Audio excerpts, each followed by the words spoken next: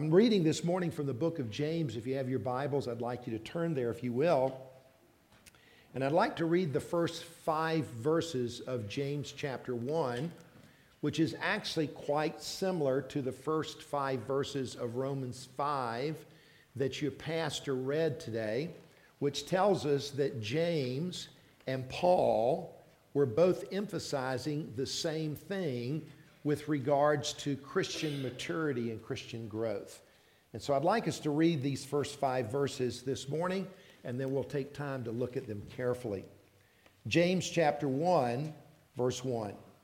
James, a servant of God and of the Lord Jesus Christ, to the 12 tribes in the dispersion, greetings. Count it all joy, my brothers, when you meet trials of various kinds. For you know that the testing of your faith produces steadfastness. And let steadfastness have its full effect, or we would say its complete impact on you, that you may be perfect and complete, lacking in nothing. If any of you lacks wisdom, by the way, you do, let him ask God, who gives generously to all without reproach, and it will be given him. And may God add his blessing to the reading of his word, and all God's people said, Amen. As you can tell, I'm not originally from the West. Now, my wife is from Denver, Colorado. She's a Westerner.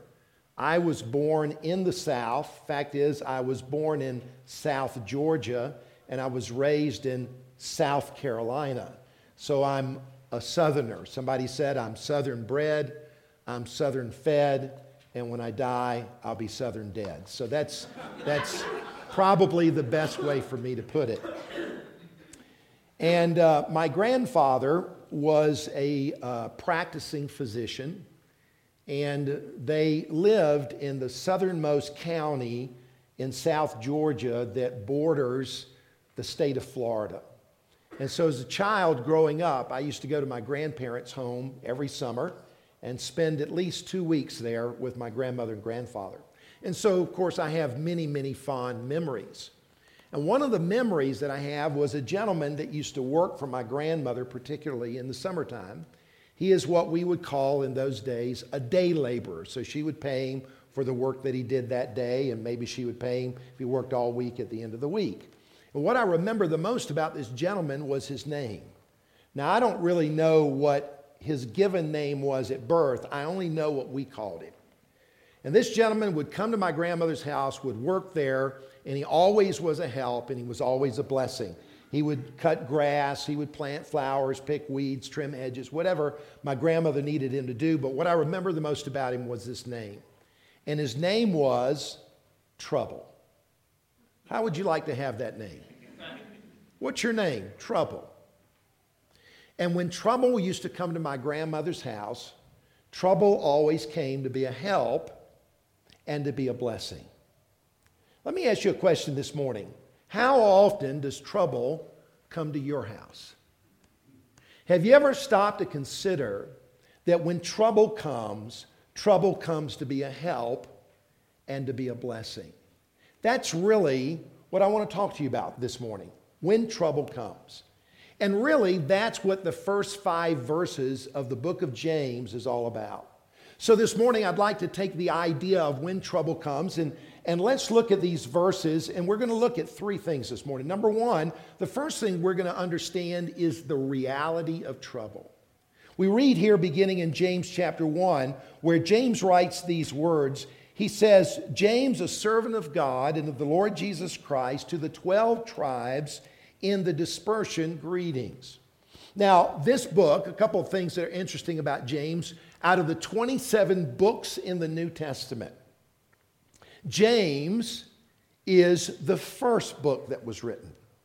So what we have here is the first inspired writing to the New Testament believers. And it was written by a very unique individual. It's a fellow named James.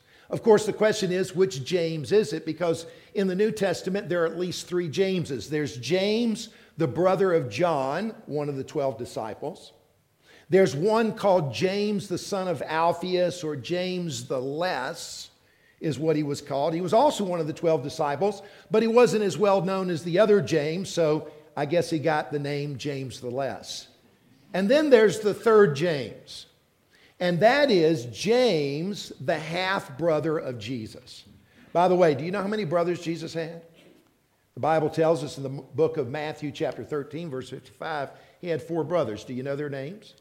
Their names are James, Joseph, Judah or Jude, the book of Jude, and then a brother named Simon.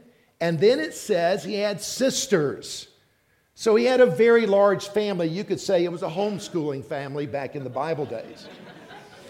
And Jesus is the oldest of the brothers. So which brother is this? Well, we know it's not James, the brother of John, because he was the second martyr of the church. So by the time this book was written, that James had already passed away. James the Less, one of the 12 disciples, is not as well known. So history and tradition says that the writer of this book was the half-brother of Jesus, James. And something unique about him is that he really didn't believe that his brother was the Messiah until after the resurrection from the dead.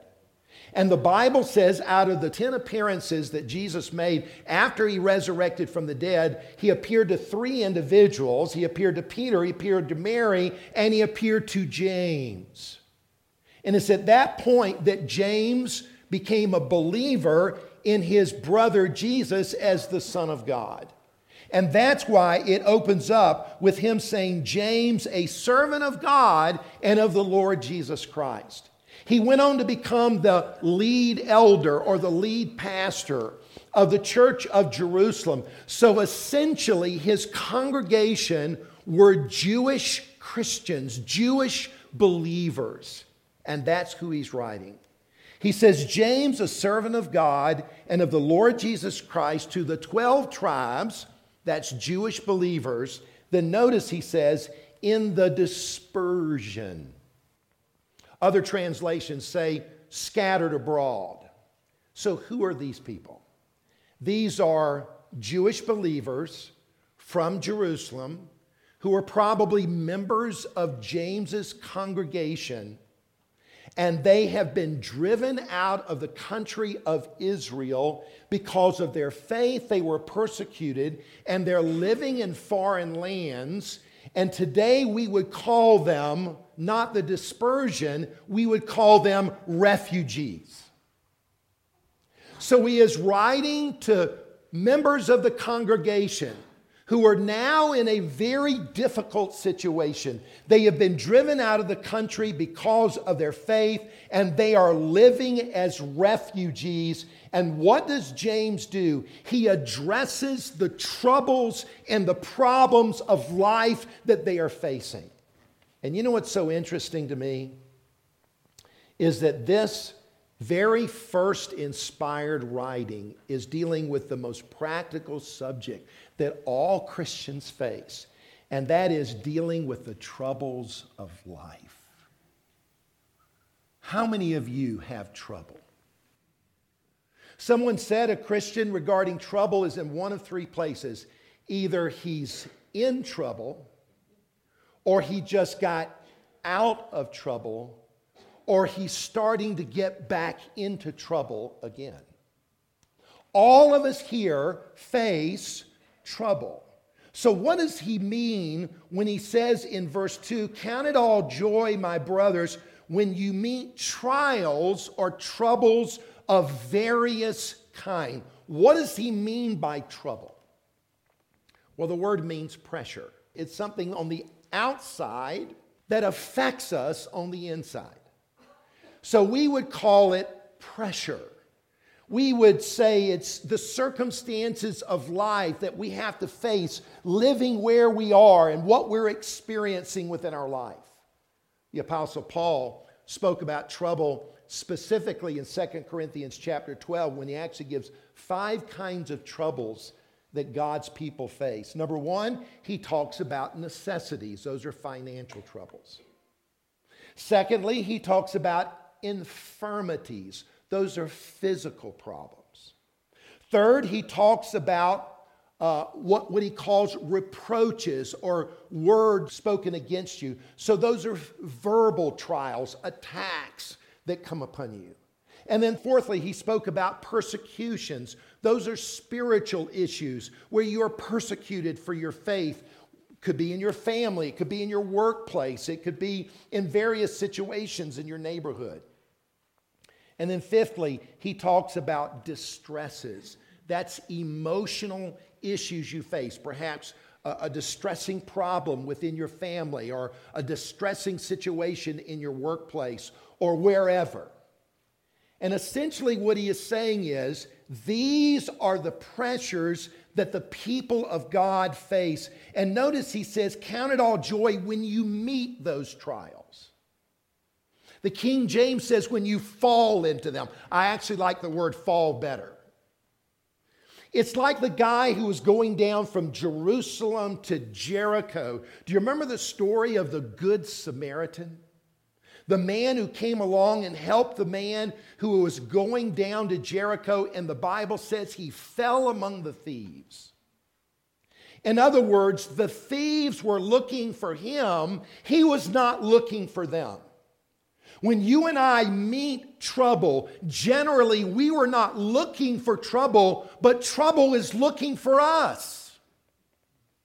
We fell into it. And the point he's making is, you have trouble not because you're in trouble. Now, as a kid growing up, you understand what it's like to get into trouble. And generally, you get in trouble because of what you're doing or what you're not doing.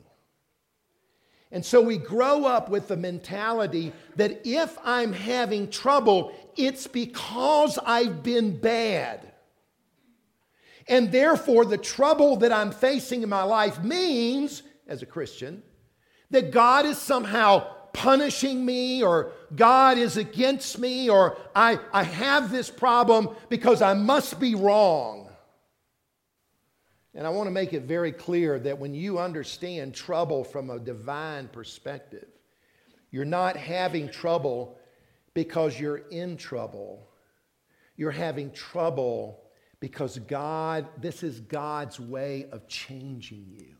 It's the way God works.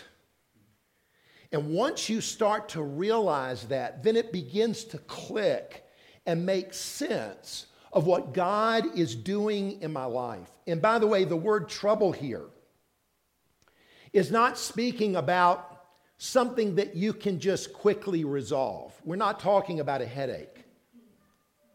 You know, how was your day? I've had trouble all day long. I've had a headache. Now, I'm not diminishing a headache, please understand. But this word trouble is not a person with a headache for the morning. It's a person who has perpetual migraines that never go away. Do you understand what I'm saying? It's something that comes into your life that's actually changed you. It's affected you. It's getting cancer. It's a child that has particular difficulties. We would say it's something that's come into your life that's actually affecting the way that you live. We would say it's a new normal. My life was normal, troubles come, now I've got a new normal. And I'm having to live with that, and I'm having to adjust to this. And so here's James writing to refugees. Could you imagine what it would be like to be living in a community, especially in the city of Jerusalem? Perhaps you were educated, perhaps you had a good job, a nice home, you lived with your family, you had wonderful holiday seasons, life was full of peace. And suddenly trouble has come, you've been driven out of your country, you're living in a foreign land with a foreign language, with foreign customs and culture. You're probably living in a house with a lot of other people because you can't afford to live there. And you try to get a job, but you can't get a job based on where you came from. And life, there's loneliness, there's desperation, there's fear, there's persecution, that's what they were experiencing. It was a brand new normal. And so I'm speaking to folks this morning. All of you here are facing things that are different. So that's the reality. And that leads me to the second point I'd like to make this morning, and that is then what's the reason for it? I mean, we all ask the question, don't we? Lord, why? Maybe you've asked, Lord, why me? So what is the reasons why we go through trouble? And this is so important that we embed it in the way that we think. And he gives us the reason here, as he says, beginning in verse 2. He says, "Count it all joy, my brothers, when you meet trials of various kinds, for you know," that is, he expects that you understand this, "for you know that the testing of your faith produces steadfastness." Why is it that we go through trials? Number one, the first of two truths that we have to understand and learn is our faith is being put to the test. In other words, God is showing to you that you really do believe. It's not God having to figure out if you're a believer, because God knows that. It's your faith being tested. Because we live and we walk by faith. It is that initial faith that you place in Jesus Christ for the salvation of your soul. It is the opposite of you working your way and earning your way to heaven. It is believing that Jesus Christ came into this world as God in human flesh, died on a cross, resurrected from the dead, and you have placed your faith in Him. And now that faith in Him that you are trusting for your eternal salvation is being put to the test. Is it really for real? Jesus came to Peter before he was crucified, and he made this interesting statement. He said, "Simon, Simon, behold, Satan has desired to have you, that he may sift you as wheat. But I have prayed for you that your faith does not fail." Peter was getting ready to go through the trial of his life, because on the night before Jesus was crucified, Peter denied the Lord. His faith was tested. He failed.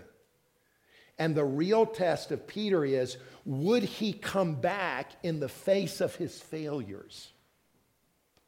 When you and I go through trials and troubles, even our own failures, a trial is like the two sides of a coin, the heads and the tails. On one side of a trial, you have God. On the other side of the trial, you have Satan. On one side of the trial, God is trying to build your faith. On the other side of the trial, Satan is trying to destroy your faith. And you and I are being put to the test to show the genuineness, the reality of our faith. Because how do you know that you have real faith?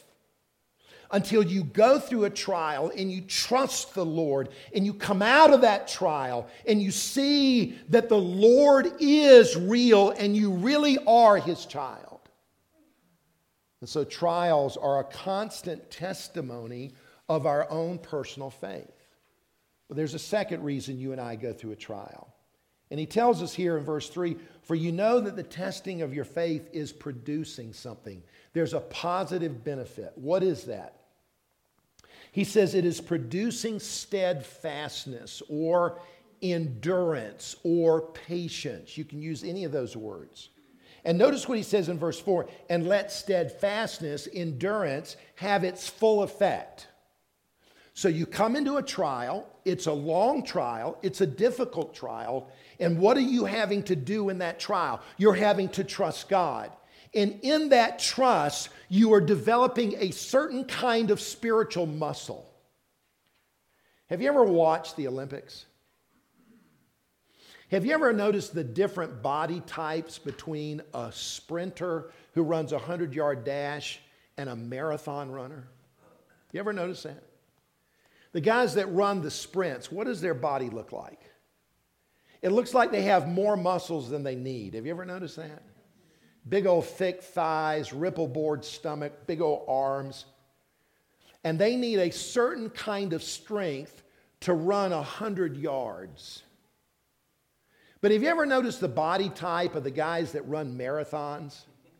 They look like they actually need muscles because they're so thin. They have long, skinny legs, long, skinny arms. Now, let me ask you a question. What seems to be more difficult to you, running 100 yards or running 26.2 miles? Obviously, the marathon runners have a certain kind of strength. We call it endurance. What is endurance? It's sticking it out. It's not quitting when you want to quit. It's not throwing in the towel. It's staying with it. Being parents require a lot of endurance. We have my son Stephen's here. I use him as an illustration all the time. He just happens to be in church this morning. They have 4 boys, and the oldest is 4. Why are you laughing?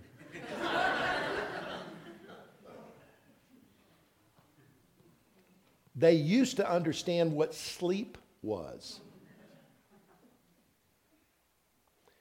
And there are so many different things that happen when you have 4 and under.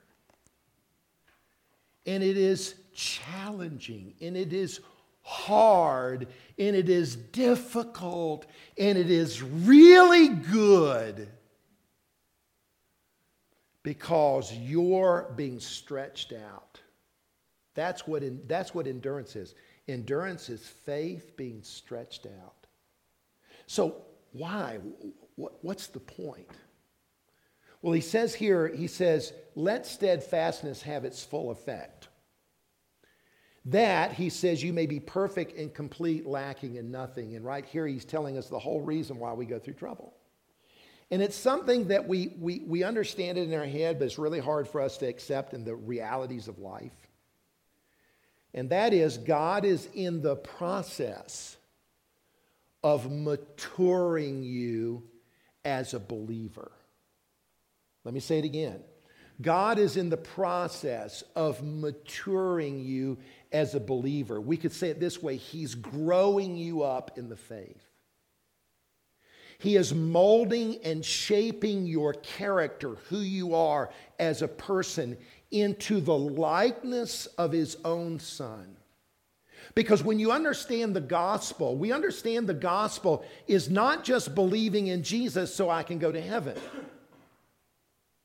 Because the full gospel teaches us that we are justified by faith, that we are ultimately glorified by faith, that is, we become like Jesus Christ, and in the process we are being sanctified by faith. What God is doing is making you like Jesus, and how does He do it? He does it through trouble. And you go through this process where you're having to endure, and what is it that He's changing? What is it? Well, think of it this way. When you have to be patient, what is going on in your emotions? Can you describe it? Or can you just emotionally say something like, ugh, I don't know if I can do this. See, maturity is actually the maturing of your emotions. And you can't be spiritually mature and be emotionally immature. Do you understand what I'm saying? You can't be a spiritually mature person and always angry. You can't be a spiritually mature person and hating people. Boy, I love Jesus, but I sure hate people, you know. You can't be that way. You can't be mature as a Christian and be mean. You can't be mature as a Christian and be selfish. So what God is doing in the midst of trouble is he's actually changing your emotions. You're going from a caterpillar to a beautiful butterfly. You're being changed. It's kind of like the way you make a pearl. Have you ever stopped to understand what a pearl is? A pearl is the only gem that comes from a living organism. It comes from an oyster. And that oyster lives in the bottom of the ocean in a shell, and everything is happy and content until a little piece of sand comes into that shell, and it comes up and it nestles next to the side of the oyster, and it begins to rub it and irritate it. And over time, that oyster reacts and he excretes what is known as nacre, and that nacre over time hardens, and it is shaped, and it forms around that oyster, and it becomes a beautiful pearl. And a diver goes to the bottom of the ocean, he gets the shell, and he brings it up, and he pops it open, and there's a pearl. What is a pearl? A pearl is an irritated oyster. That's all it is. What is a mature Christian? It is a Christian who has gone through trouble, and they have stayed faithful, and they have sought the Lord, and God has changed them and made them more like Jesus. How many of you would like to be like Jesus? Would you like to be like Jesus? You can be. How do you do it? Trouble. That's how it works. And so what happens? God takes somebody that's hard to love and they come into your life. And what does God teach you? Genuine, selfless love by learning to love them. God brings into your life circumstances of sorrow that break your heart. And what does God do? He teaches you joy in the midst of pain. You go through constant inconveniences. And what does God teach you? He teaches you flexibility and sympathy. You ever flown on an airplane with a crying baby? That's really, really cool. Because it's real obvious who doesn't have children. Or they've raised them and they forgot how to do it, or they would say to themselves, I would not let my child do that. And so there are some who are irritated, and there are some who are compassionate and say, can I help you? God allows responsibilities to come in our life that we don't really want to teach us to be trustworthy. God brings people in our life who intrude upon us because we all want our privacy, to teach us to surrender our rights. God even permits into our life the struggle with evil to teach us how to have self-control. You see, the point he's saying is, trials are God's schoolhouse of Christian maturity. So that leads me to my last point, and that is, what are we supposed to do? So how do you respond, okay?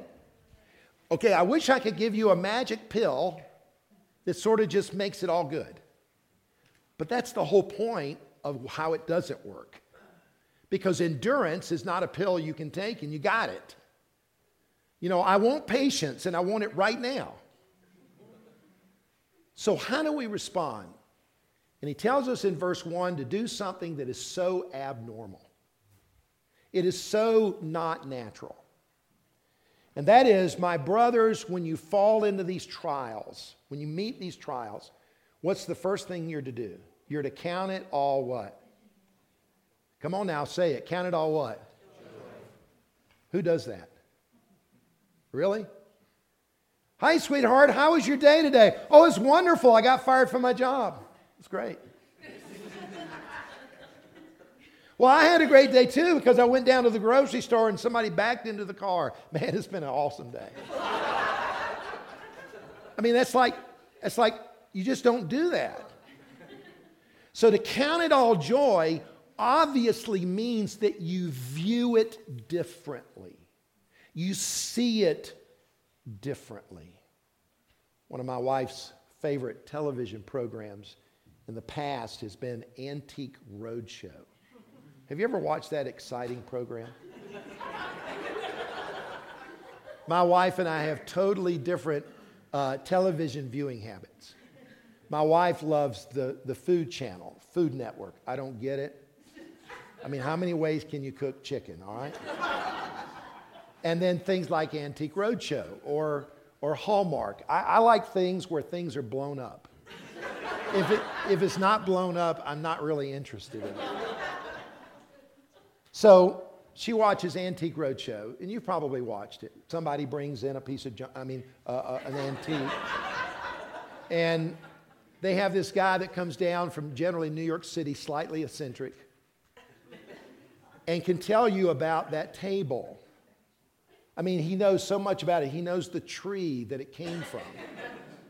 He knows when it was made. He knows the man who made it. He knows the man's first wife's name. He knows the man's second wife's name. He knows everything there is to know about it. And you're sitting there, and the whole time you are anticipating the value of it. And suddenly when the value pops up on the screen, everybody's shocked that this thing is worth so much. That's the point. When you and I look at trouble, we don't really see it as valuable. Fact is, we don't like it. We according to the Bible, we actually despise it. We don't treat it as valuable. But Peter made an interesting statement when he said that the trying of your faith is more precious than, does anybody know the next word? Gold. If I ask you this morning, I'm going to give you an option. Here's a bar of gold that's worth about $600,000. And here is a real trial in your life that you're probably going to have to live with for the next 3 or 4 years. It's going to be really, really hard. Which one do you value the most? Which one would you choose? And yet Peter says that the trial is actually more valuable than the gold. So when he says count it all joy, he's not speaking about the way you feel. Because he's actually maturing your emotions. That way you feel is actually what he's dealing with. Because what God is doing is what you really want anyway. You want to be different. You want to change. You want to be a better Christian. You want to be more like Jesus. And what he's asking you to do is to count it all joy. Here's what he's saying. Okay, Lord, you're in control. And I'm going to choose not to find my joy and delight in the circumstance, but Lord, I'm going to find my joy and delight in you. And then you know what you do? You run to your Bible and you open it up and you start reading it. And how many of you have ever read your Bible in the midst of a trial and it seems like the words are jumping off the page? Like the book of Psalms. You say, which psalm do you read? It doesn't matter. They all work. And you start reading them and all of a sudden God comes to you. We all pray better when we have problems. We all read our Bibles more when we have problems. We all confess our sins more when we have problems. And to count it all joy doesn't mean that I necessarily feel happy. It means that I seek to find my joy in the Lord. That's the first thing. And by the way, if you don't get to first base, you can't get to second base. And what's the second point? And he tells us here, I've already read it. For he says in verse 3, for you know the testing of your faith produces steadfastness, and let steadfastness have its full effect. What is the second command? Essentially what he says is, stick it out. Let steadfastness have its full effect. For example, you go through a trial, you begin to seek the Lord. It's not a one-time thing. And every day you determine, God, I'm going to trust you. I'm going to read your word. And before long, you find that your real delight is in the Lord. I have many, many friends in the ministry. My best friends are preachers. And I've watched my best friends go through some of the deepest trials and come out with shining joy. Whether it's a son that was killed in an accident, or church that turned on the pastor, or some great event and disappointment and heartache comes in their life, and instead of reacting against the Lord, they sought the Lord and they stayed with it, and suddenly you see them today and they're different. That's what he's saying. Stay under the trial. Stay with it. That's what it means to endure. And then finally, the last thing to do, which is sort of the obvious thing, verse 5, he says, if any of you lack wisdom, let him ask of God, that giveth to all men without reproaching him. In other words, God doesn't get irritated because you have a problem and you come and ask him for help. You know, we're like that. Don't bother me, kid. You got a problem, go figure it out. I don't want to figure it out. You're big enough. That's not the way God is. God is actually generous. And what is wisdom? Wisdom is seeing life through God's lenses. How does God look at life? Well, obviously, he doesn't look at life the way we do, because his ways are not our ways and his thoughts are not our thoughts. And what you do is, in the midst of the trial, you seek the Lord and you say, Lord, please give me wisdom and insight in understanding you and your character and what you're all about and how I'm supposed to rearrange priorities and focal points. And what God does is he, with great generosity, gives you the wisdom that you need. What is James trying to get believers to become like? He tells us in James 3 and verse 13, who is a wise man among you and endued with wisdom? You know what he's trying to do? He's trying to grow us up to be wise people. And that's the first message that God gives to New Testament Christians. And that trouble actually becomes God's way of maturing us into Christ's likeness. So I think as we begin a new year, which is starting in a couple of days, that God always gives us fresh opportunities every morning to grow, to mature, and to become more like him. May we pray together. Father, we thank you for your word. We thank you for the gift of wisdom to understand how to see our lives. Lord, give us a greater hunger to grow and mature as Christians. Lord, bless this church. And Lord, mature the saints that are here. We pray in Jesus' name. Amen.